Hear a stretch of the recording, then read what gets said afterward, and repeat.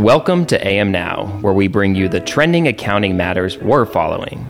I'm your host, Adam Olson, and I'm joined by my co-hosts, Nicole Harger and Matt Fisser. Each bite-sized episode keeps you and your finance and accounting teams in the know.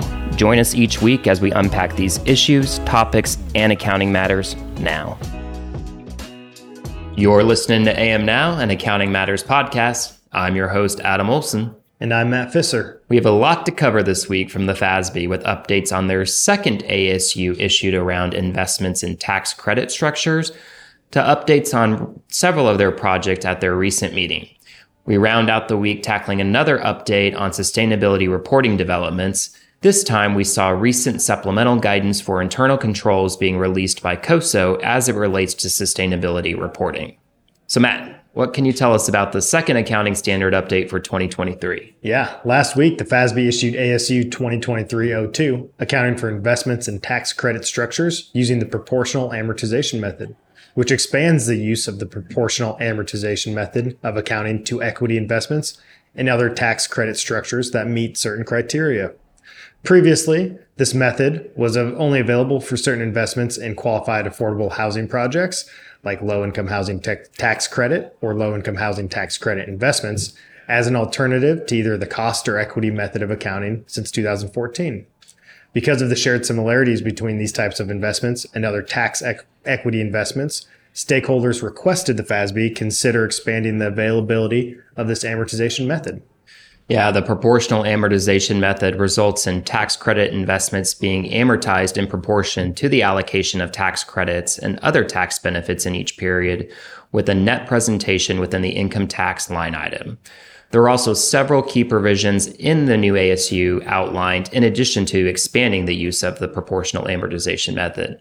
Specifically, the ASU clarifies the qualifying investment criteria and evaluation of that criteria. It also provides for an election of the proportional amortization method on a tax credit program-by-program basis. The ASU requires the use of the flow-through method of accounting to account for the related tax credit when the proportional amortization method is applied, even if the investor has generally elected the deferral method of accounting for investment tax credits. And lastly, the ASU prescribes both disclosures required on an interim and annual basis for tax equity investments in tax credit programs where the proportional amortization method is elected.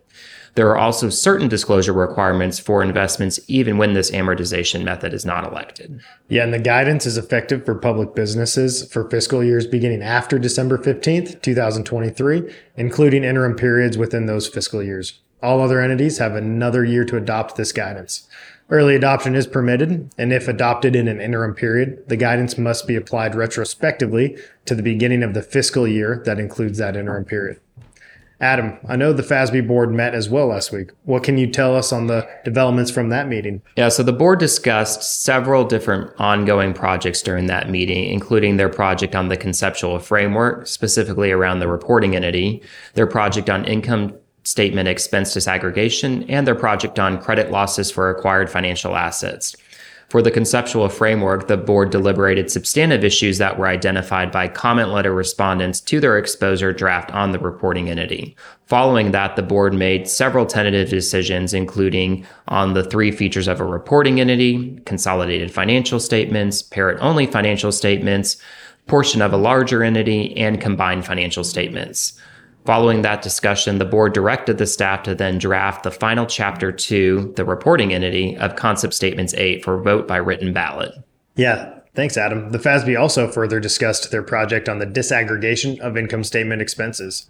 During the meeting, the board made tentative decisions around inventory costs, application of the selling expenses disclosure requirements to non-business entities, disclosure of certain natural expenses, amortization, depreciation, and depletion, disclosures for interim reporting periods, and disaggregation requirements. For transition, the board decided to require prospective application of the disaggregation disclosure requirements with optional retrospective application. The board also directed staff to next draft a proposed ASU for vote by written ballot. They will allow a 90-day comment period on the proposed update. Yeah, and the final update from last week's meeting by the FASB focused on their credit loss project for acquired financial assets.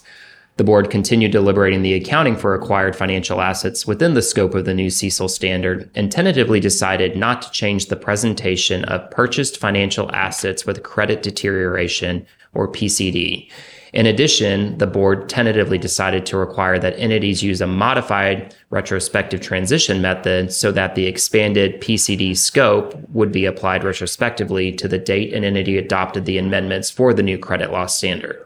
All right, that's a lot of FASB chatter for this week, so let's give that a rest and switch gears here with some updates from COSO. So Matt, recently COSO released new guidance of effective internal controls as it relates to sustainability reporting.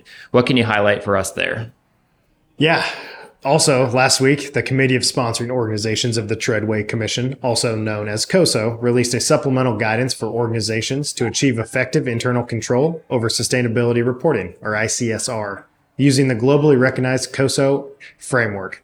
COSO believes its use will further build trust and confidence in ESG and sustainability reporting, public disclosures, and enterprise decision-making. COSO Chair Lucia Wind highlighted that more companies are now in various stages of implementing controls and governance processes over the collection, review, and reporting of sustainability information, including creating multifunctional teams that bring together a company's sustainability, finance and accounting, risk management, legal, and internal audit professionals. In many ways, sustainable business reporting is still subject to evolution and innovation. As a result, it will be a process of continuous improvement, including building internal capacity and relevant assurance. The supplemental guidance points to several key themes as organizations and practitioners begin or continue their journeys towards establishing and maintaining an effective system of internal control over financial and sustainable business information. Although internal control over sustainability reporting may not yet be well established in practice, the report provides key insights that can be gained from the experiences of those organizations that are leading the way. Specifically, the guidance takes each of the 17 principles of the Internal Control Integrated Framework and explains their application to sustainability. Points of focus are also included along with practical insights and application of the supplemental guidance. COSO noted that the new supplemental guidance is significant given the upcoming final rules on climate risk from the SEC and ISSB, not to mention the journey organizations are on to build sustainable management principles into their core mission, purpose, governance, and strategies. And that rounds us out for this week. For a deeper dive into what's trending in accounting and finance, check out our other podcast on the Accounting Matters feed on your preferred listening platform. Again, I'm Adam Olson. And I'm Matt Fisser. Thanks for listening to AM Now. We'll catch you next week. This podcast is for general informational purposes only. Embark makes no representation or warranty as to the accuracy or completeness of the information contained in the podcast series, and it should not be used as a substitute for consultation with professional advisors. Information discussed in our podcast may also be superseded by new guidance or as new interpretations emerge. Listeners are cautioned to carefully evaluate any relevant, subsequent authoritative guidance issued.